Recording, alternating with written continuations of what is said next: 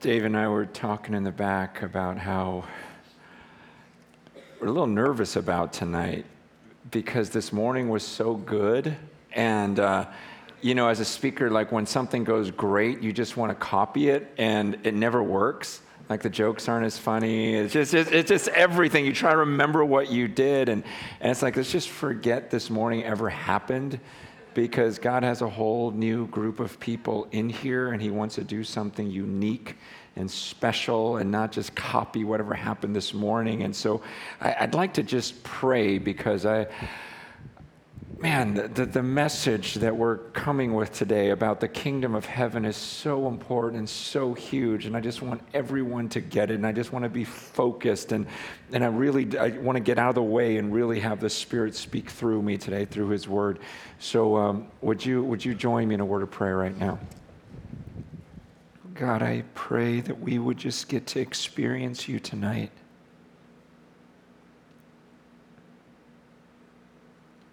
We want to be in awe of you, blown away by you. Even this moment right now, God, that we're speaking to you, I want us to really believe that this is truly awesome. To know you and to be able to just have access to you and to speak to you. So God, I pray that you would open all of our eyes to your beauty tonight, your glory, even if that means doing something totally different to interrupt the service. Even something that scares us, God, just to wake us up, God, out of our fog sometimes. We don't even know what we're talking about or who we're talking to. So God, please, guide this evening. Continue to guide us.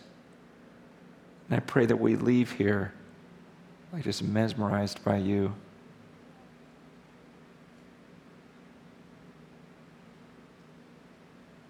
In Jesus' name I pray. Amen. I want to start off with a verse of Scripture that I just want you to stare at it. I have a tendency when it comes to teaching where I'll read a passage real quick and then I'll just get into my explanation of it, rather than just letting people look at the Word of God and setting it apart from any of my words and going, okay, this is much bigger than anything I'll say, so just stare at it, focus on it, and let's just meditate on it. So if you'd put the passage from Matthew 13 on the screens. So these are the words of Jesus. We've been talking about the kingdom of heaven, and so it's important to know what Jesus says about the kingdom of heaven. He says the kingdom of heaven is like a guy that found this treasure in a field, and it was so valuable to him that he covered it up to make sure no one else stole that field from him. And he goes and with joy, he sells everything he has, and he goes to the owner and goes, hey, I want to buy your field. I got to have this field. I'll give you everything I own for this field. Like he says, that's how valuable God is. That's the way we should respond when we understand, wait, I could have a relationship with him. Wait, so the God who made everything will call me his son? You got to be kidding me. Where do here, take everything I have. It's so wonderful. Now contrast that to the story that Dave read last week. Remember last week the story of the rich young ruler, where he says, how do I get heaven? And Jesus says, sell everything you have, give it to the poor. And the guy walks away, and it says he walks away sad. You see the two, the contrast right here? One guy with great joy is saying, this is so valuable, I'll give you everything. I want this, I want this, I want this. Another guy walks away going, oh man, it's going to cost that much? I don't know. And he walks away sad. And when I think about the contrast between these two people, man, it's like I want everyone to be like this guy who sees Jesus as so valuable That's what I wish for all of you, but it's like you can't make someone love the kingdom of heaven. You can't make someone fall in love with Jesus. Like it's nothing. I have no power over that. I'd love to make it happen, but I can't. And I'm looking in your faces and I'm going, gosh, I wonder, like even for you, which person do you resemble more? Seriously, think about that. Are you the one that measures Jesus and looks at all the stuff that you have? Because the rich young ruler is thinking, man, are you kidding me? Sell everything? I've got a lot of money. I'm really rich. I'm still young. And you're saying give all that up for Jesus? And then there's the other guy that's just fanatic. Like he's obsessed. It's like, whether it's the treasure or the pearl, he's like, I've got to have it. I've got to. Now, seriously, think about yourself. Who do you resemble more?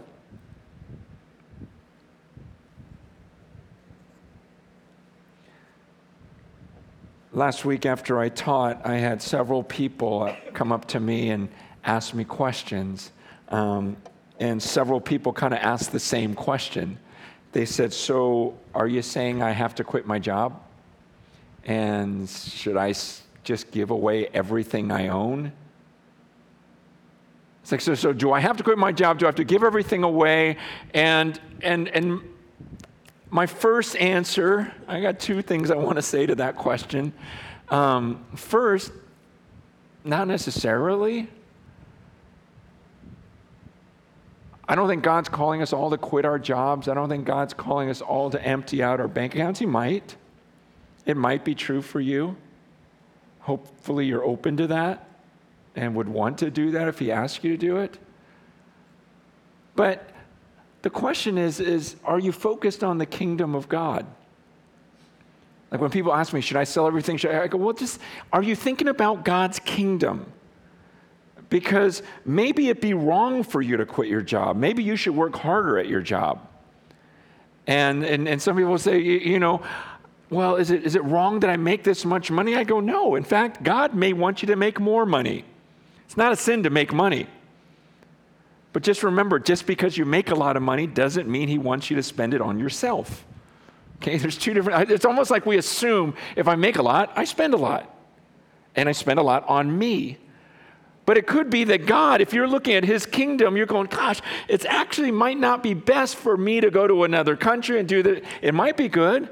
But for me and how He made me and how to spread His kingdom, it might be better for me to just work harder here, make more money, and give more away, and just live a simple life here. That might be the best thing for the kingdom of God. But it's something that you need to pray through and go, okay, as long as you're seeking His kingdom and not yours. But the second thing I would say to you who say, well, do I have to quit my job? Do I have to give everything away, live in a tent? Is if the kingdom of heaven is all about have-tos, and your relationship with God is, do I have to do this versus get to, then I go, you really need to start looking at your heart and go, man, how much do I want this thing? How great is it to me? Because it's like Dave and I talked about this a little bit, about the have to versus the get to. And I don't know if he's ever shared this here, or he may not want to talk about himself like this, but I know that when he came to San Francisco, like he felt this calling to San Francisco, to start a church in San Francisco. And with great joy, he and Ashley said, let's sell our house. Let's cash out our life insurance and, or our savings. I don't know if you have life insurance. It's like retirement. That's the word I'm looking for. Different things. And he goes, let's sell the house. Let's cash out retirement. Let's quit our job and let's move to the city.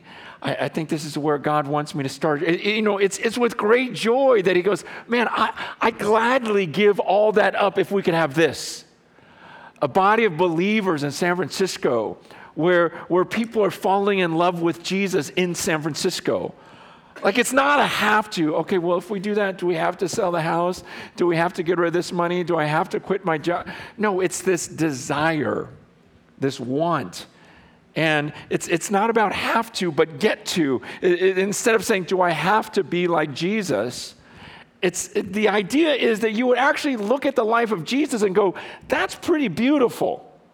Okay, so you're telling me, here's my God sitting in all of his glory, but he had such a deep love for this world that he left all of that, took the form of a man, took the form of a servant, died on a cross, and you go, he emptied himself of all of that and just spilled himself out for other people. And you look at that and go, man, that is so beautiful. And you go, God, I would love to be that beautiful one day.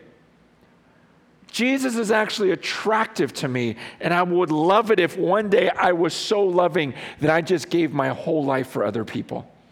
And I didn't wake up just thinking about myself, but I actually think about others. See, that's what the early believers did. They started selling their possessions and giving to other people because they saw what Jesus' example was, and they go, well, that's really beautiful. I want to be like that. And then the Bible says that people started calling the disciples Christians. They saw the way that they're living, and they go, you guys are acting like Christ. You're living for another world. You're spending your life caring for others, emptying yourselves for others. So it wasn't that the Christians called themselves Christians. They go, hey, we are little Christs. No, everyone else, the world is going, man, you guys are acting like Jesus. We're going to call you Christians. It was just like this. We're going to call you little Christ because of your actions, because they saw Jesus as that beautiful. And my question tonight is, man, is he beautiful to you? Do you go, man, I'm not there, but I want to be that. I want to be someone that had that much power, that much self-control, that I'm willing to let others walk all over me. I'm willing to let others betray me. I'm willing to let others take advantage of me. And I actually want to live for others and live for God. There's another passage I want you to look at. It's Matthew 6, verses 19 to 21. Where Jesus says, do not lay up for yourselves treasures on earth, where moth and rust destroy, and where thieves break in and steal. But lay up for yourselves treasures in heaven, where neither moth nor rust destroys, and where thieves do not break in and steal. For where your treasure is, there your heart will be also. Again, Jesus is saying, do not lay up treasures for yourself on earth. But he says, lay up treasures in heaven. And then he explains why. For where your treasure is, there your heart will be also. Where your treasure is, there will your heart be also.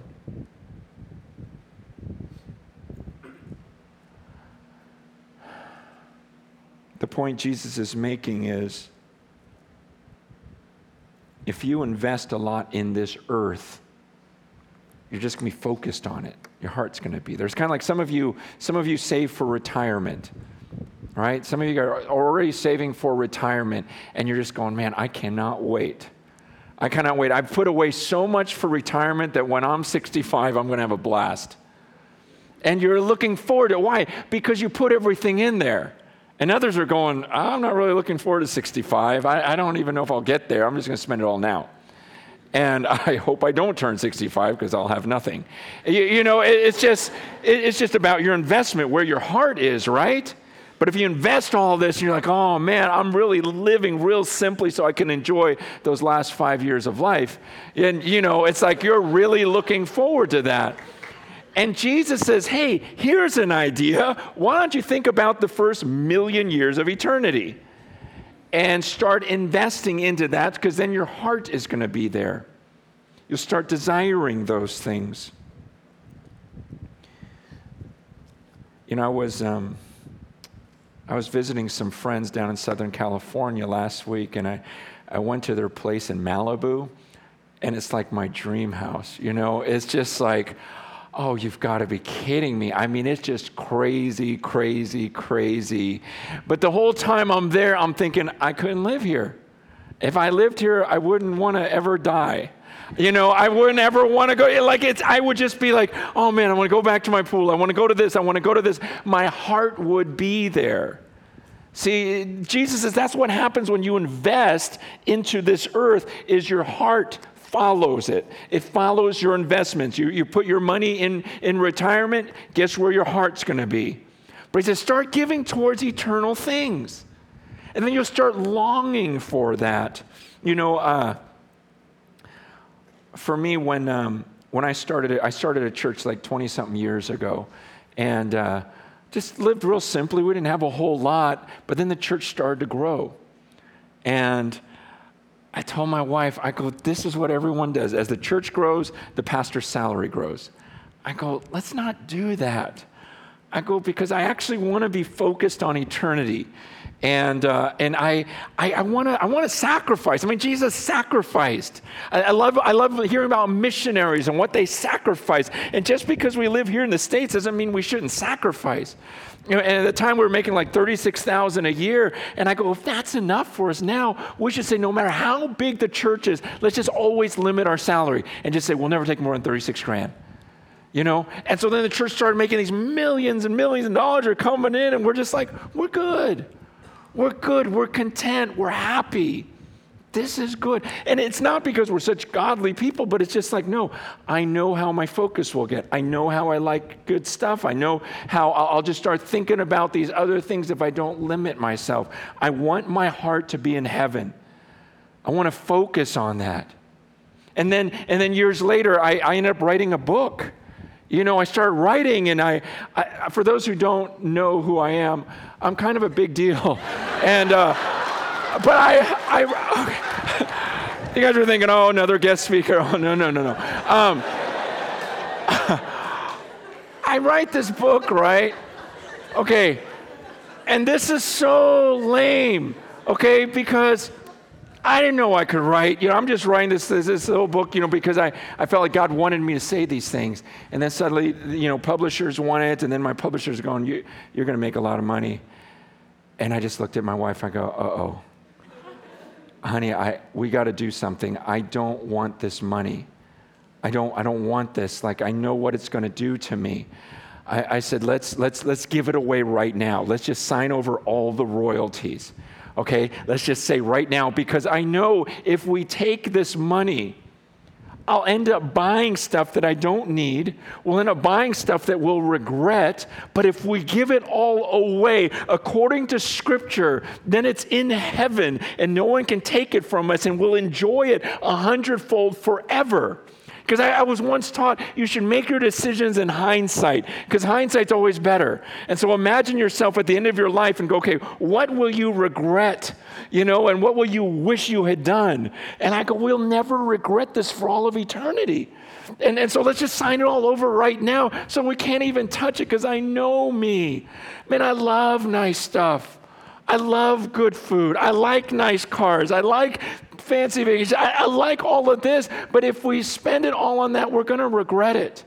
But if we give it away, it'll be so much better. And so we did that. But again, it's just because, why? Because of this verse. It's like, I don't want my heart here on earth. I really want to be focused on heaven. And so in these last few years, we've made millions of dollars, like $6-7 million, and just to bug myself, like last night, I went online, and just typed in homes in Maui.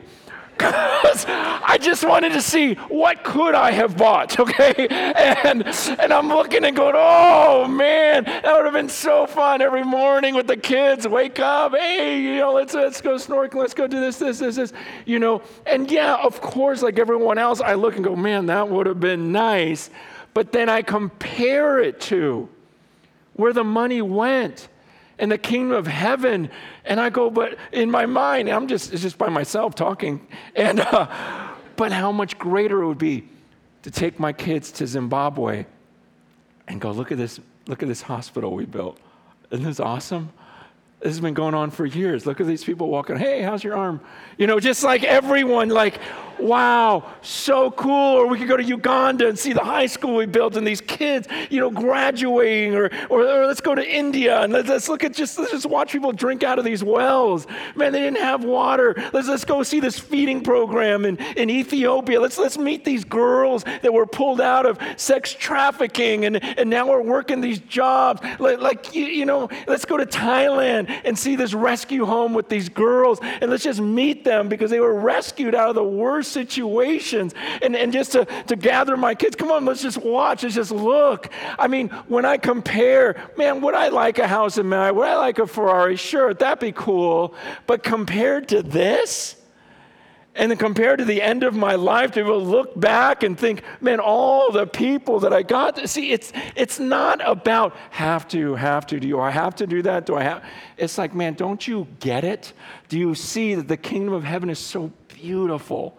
And that Jesus is so beautiful and his way of life was so beautiful that when he says, look, it's more blessed to give than to receive, that Jesus, for the joy set before him, endured the cross and said, no, this is going to be good. This is going to be good. And God the Father enduring the cross and saying, no, I so love these people. See, my prayer for you guys is not that you would like stuff less. When I pray for you, I don't go, oh, God, those people at Reality, I pray they just wouldn't love their stuff and their money. No, I pray that you would get a glimpse of the kingdom that's so beautiful, that you would love the kingdom more and that you would love people more, because it's a rush. I don't know if you've ever got to experience like feeding a kid that wouldn't have eaten.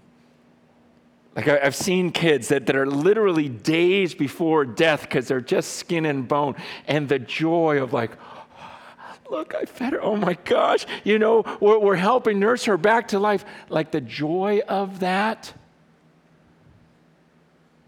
I get it. Stuff is fun.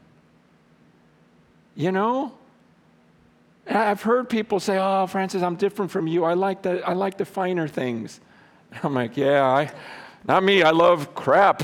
It's like, oh man, if I have a choice of a crappy car, it's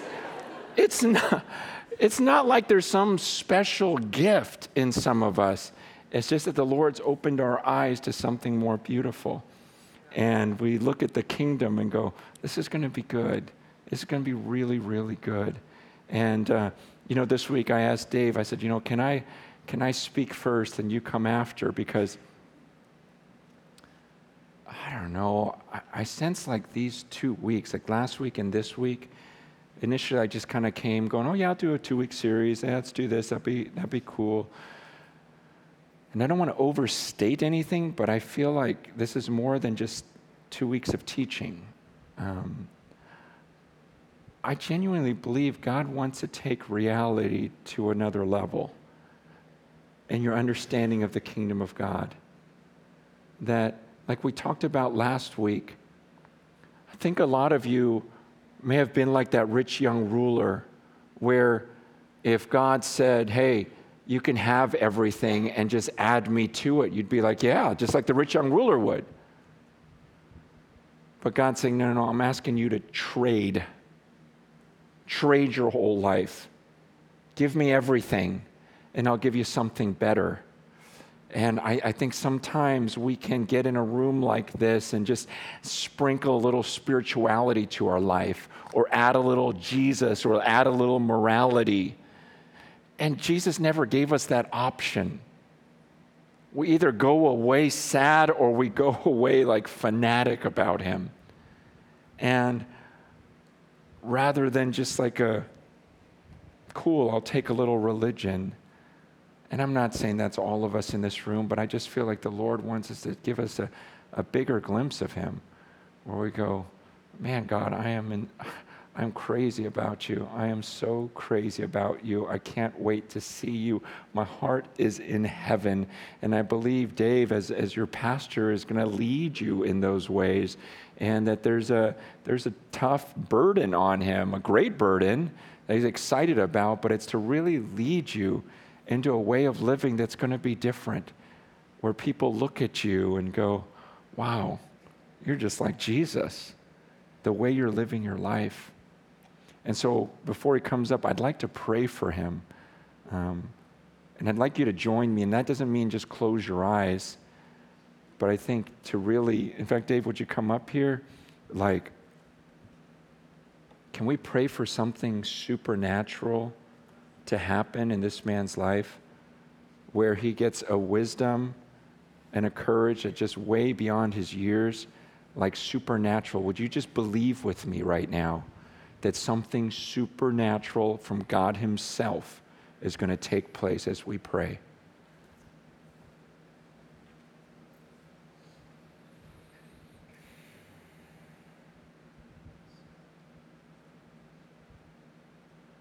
God, you know how I love my brother Dave, and I just want him to know you so, so deeply.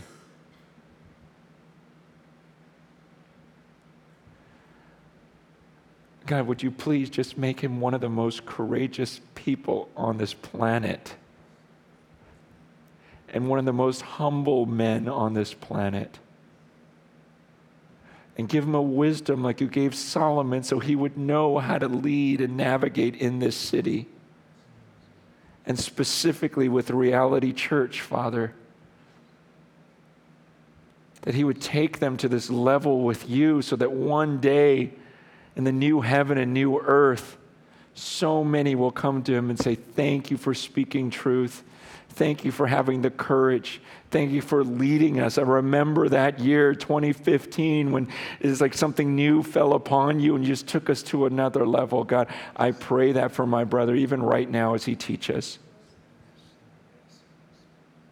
In Jesus' name I pray. Amen.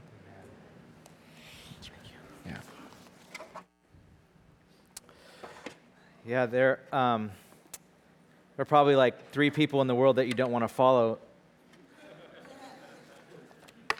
And Francis is definitely like 2 of them, I think.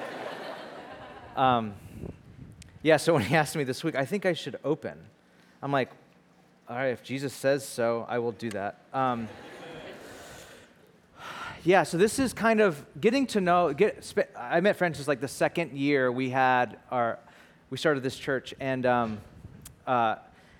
you know, spending a lot of time with him over the last few years, sometimes it's a bit frustrating because he's not one of those guys that just says things. Like a lot of pastors sometimes just say stuff, and you could almost think that he's guilty of doing that because he just says stuff. But when I spend time with him, he just doesn't say it. He like does it, and that actually makes you more frustrated. You're like, oh, you're not just saying it. You're like doing it, and it's frustrating in the sense that it gets under your skin and it challenges you. I think that's kind of what happened this in this series. This is something, as we've been talking the last 2 weeks, that has got under my skin for a while, maybe for the last year. This idea of what does it really look like to give our lives completely over to God and live for heaven? Because I think what's happening is we talk a lot, especially around Christian circles. And you guys might not know this. You guys don't run in Christian circles. Maybe a lot of us we're kind of inoculated from Christian culture in San Francisco. But we're around Christian circles. There's this whole thing around like being culturally relevant and culturally engaged and really, really cool. And Christianity is like this thing where you are bringing heaven to earth. And what happens is there's a side effect to that, and that side effect is this: you don't think about heaven anymore. You only think about earth. We're bringing heaven to earth, and you don't think about, I'm actually living into heaven, and that's bringing heaven to earth. You start thinking, well, then I have to just do all these things on earth, and we lose sight of heaven. We lose the fact that you will spend eternity with God in heaven.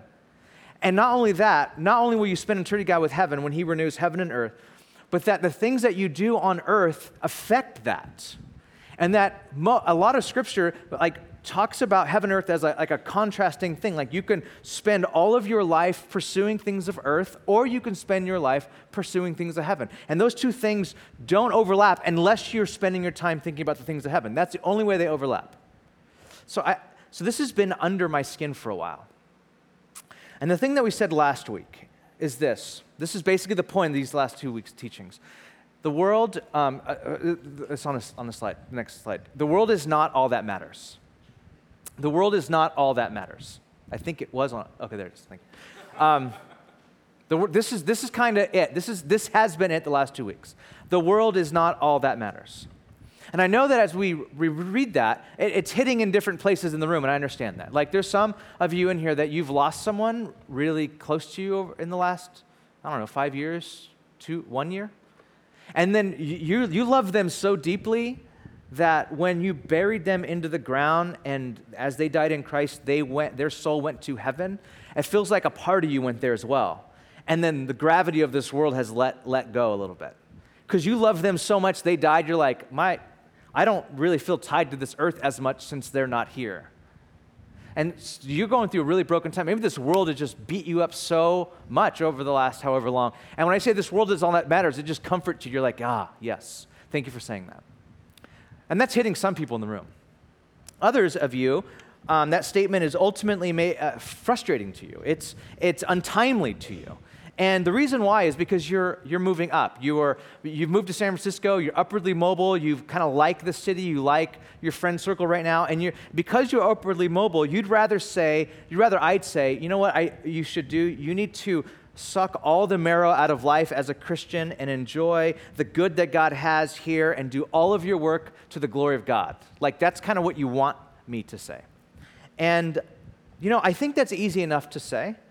I think that when I say that, there probably wouldn't be a single person in all of the city that would disagree with that. But to say just that, I would have to be skipping over a lot of Jesus' teachings, a lot of the posture of the New Testament writers. So I can't just say that. But this also might be hitting you in the sense that it's scandalizing you a bit. Like when you read this, you kind of think, well, this is the problem with Christianity today. This is kind of some of the problem. This is why Christianity is irrelevant. Because you're telling a whole group of people to not care about this earth when we've done so much to destroy this earth and this environment. It's a scandal to say that. When you say that to the church, they don't think this earth matters. And I would just say at this point, we need nuance as a church. We need nuance as the church. Because if anything, Christians should be leading the way in what it means to be good stewards of this earth. And I don't care if you call that environmentalism, you call that creation care, or whatever. This is page 2 of the Bible, guys, okay? Page 2. So if you don't have this down, you should just start over again and just read it. You get to page 2, and God's like, I've created you from the earth and from the dust, and I breathed life into you, and I want you to care for what I've put you. I want you to care for the earth.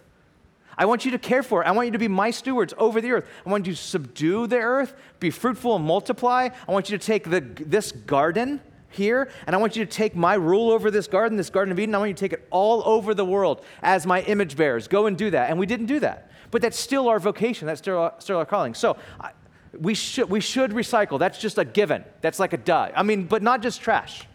You should be recycling clothes and furniture and money and your ideas. You should be giving it away to people and looking for the flourishing of this earth. That is kind of what we're here to do. So when we say you should care for this earth, even though earth is not all that matters, this is like page 2. It doesn't make you a hippie to recycle. Not showering and like wearing patchouli kind of makes you a hippie, but not this.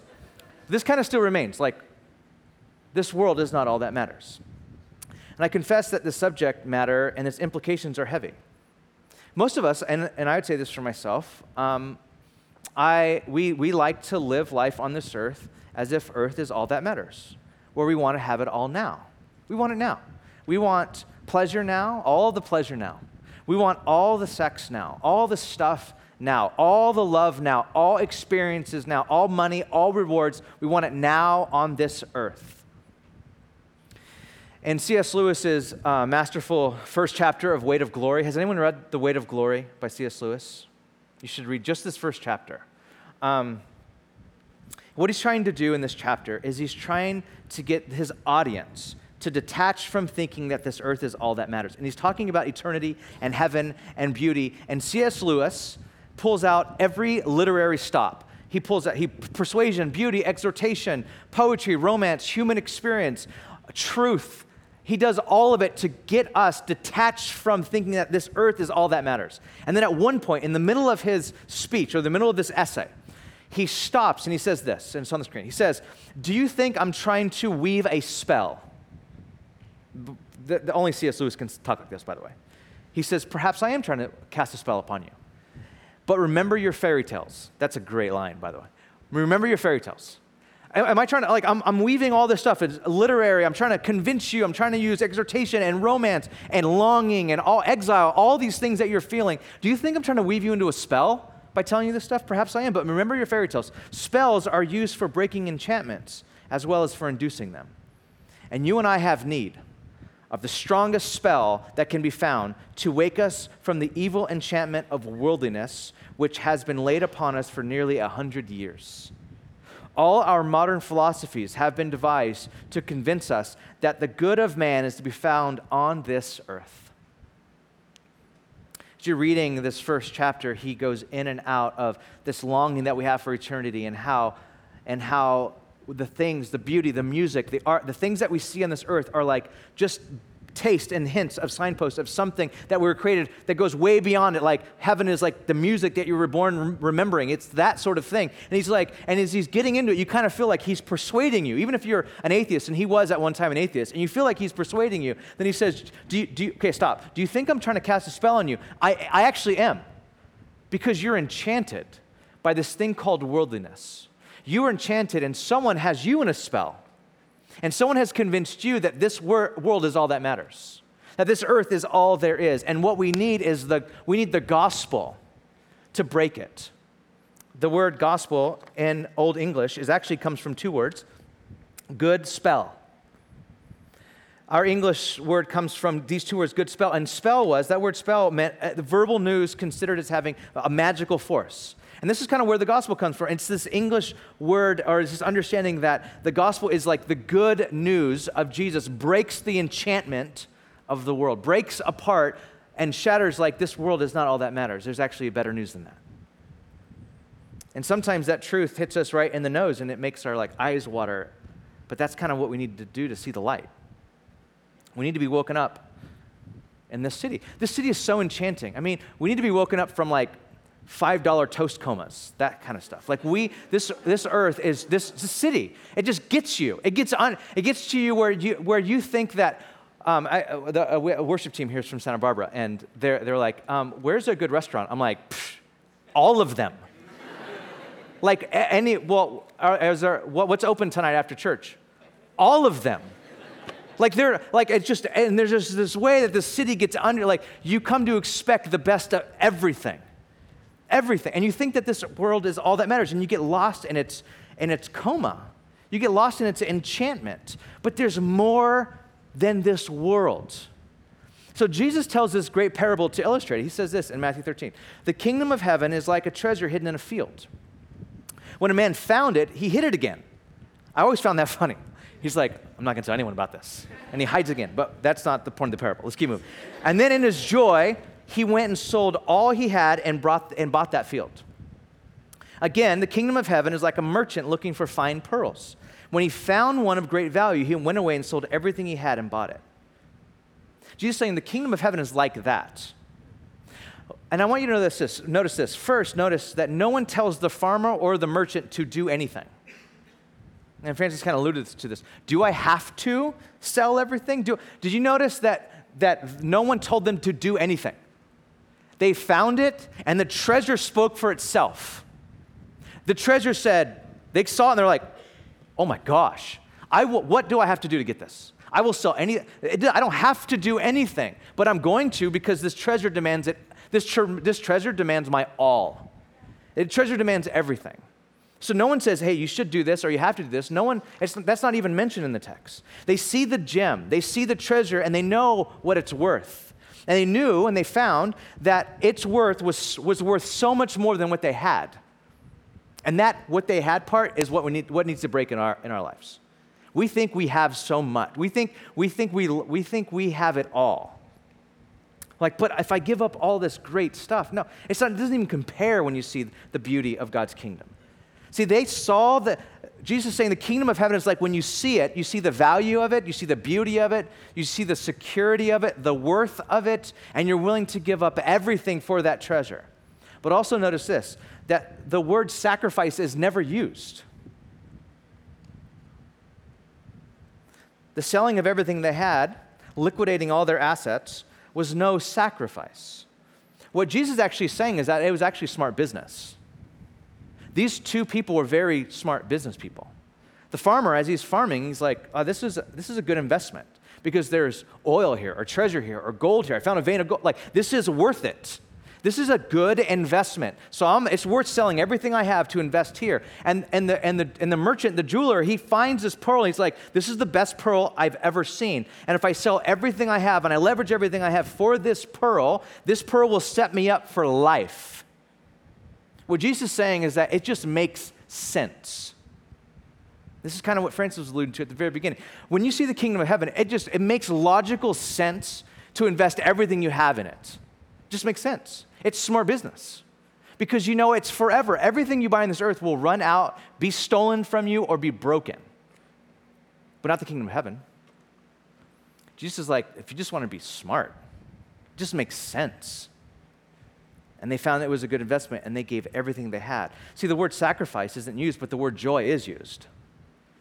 You see how it says, and with great joy, he went and bought that field. With great joy, he sold everything he had. He's not like, oh man, I got to sell that thing. It's such a joy. Like, I was just thinking, like, when my wife and I did move here, it was such a joy to sell our house. I mean, I literally just gutted it myself and remodeled it and spent all this time and money and energy. And it was right, we got it exactly like where we wanted it, our house. And I like nice stuff too, just like Francis was saying. And I had it, I did it, and as soon as we were done, God's like, okay, I'm calling you to plant a church. And there was not a single thing where I felt like, oh, but I have to give this up. I mean, we sold almost everything. And it was I'd do it all over again. If God did it again, I would sell everything I have, and it wouldn't even be a thing. I just don't care. This is because it's so much worth it. Like, following Jesus is so much worth it. It's silly to hold on to the things of this earth. It just doesn't make any sense. And this is what Jesus is saying, the joy. Now, don't write this off. Because if this is true, if you're new and you're just like, you're this place where you're kind of exploring or very skeptical still about Christianity, I don't want you to write this off, because if this is true, this is saying that finding the kingdom of heaven feels like finding a treasure that you will joyfully give up everything you own to get. The kingdom of heaven is that precious. The kingdom of heaven is like that. And the beauty of God's kingdom is like that. And this is the point where you may be asking, or you ask, even just like last week, does this mean I can't own a bed? Or does this mean I can't own a home, or I can't own a car? Does it mean I should give up everything and work in full-time ministry, or be a missionary, or be in vocational ministry? Does that what it means? It's that I can't work in the startup that I'm working at right now? That I can't be doing what I'm doing? Is that what it means? I want you to see the point of this parable. I want you to see what this parable is trying to do. It's not telling you to give up your stuff. No one's trying to take your stuff. I'm not trying to take your stuff. The church is not trying to take your stuff. Okay, so it's not trying to take your stuff. It wants you to sit with this question. What you're holding on to worth it? Is what you're currently holding on to worth it? Do you see the beauty of God's heaven? Do you see your stuff and God's stuff and go, but I'd rather hold on to my stuff because my stuff's worth more than God's stuff? That's what it's trying to do. Do you see the kingdom of heaven as a better investment? Do you see the kingdom of heaven as a more joyful experience? Do you see the kingdom of heaven as a true fulfillment of all of your earthly desires? See, I don't think that it's because we're Epicurean San Franciscos that love to suck the marrow out of life that we find this challenging. Actually, in C.S. Lewis's book, The Weight of Glory, in that first chapter, he talks about this. He's like, you might be thinking, well, I can't do this kingdom of heaven thing because my desires are so big. I just love stuff so much. I'm gregarious. I love life. I go after it 100%. The kingdom of heaven would rein me in. I can't do that. And he would say to you, maybe, could it be that it's not that your desires are too big, but your desires are too small? He says you're fooling around like a half-hearted creature with drink and sex and ambition when infinite joy is offered to you. It's not that your desires are too big, they're actually too small. You're just happy enough to have a good job where people know you and then get a reservation at a restaurant in this city, or like get the password to a speakeasy or something. And that you're happy with that. You're like, I've done it. I'm like living the life. And then C.S. Lewis would say, actually, you're kind of dumb. Like, that is not life. Your desires are actually kind of weak, and you're a half-hearted person. You actually need to step into fullness. There is a lot more out there than that. Our desires need to grow. We need to start desiring the right things. Jesus doesn't talk about desiring less things. He just says desire the right things. He just like moves it. He's like, it's not that I don't want you to seek. He doesn't want us not to seek rewards. He wants us to seek rewards, but rewards in heaven. He wants us to seek like a name for ourselves, but a name written in the Lamb's Book of Life, like that kind of stuff. Like, seek that stuff. The disciples, after spending time doing awesome ministry, came back and go, God, the demons were even subject to us. Jesus is like, that's whatever. That's not even that. You know what's cool? Is that your names are written in heaven. That's pretty cool.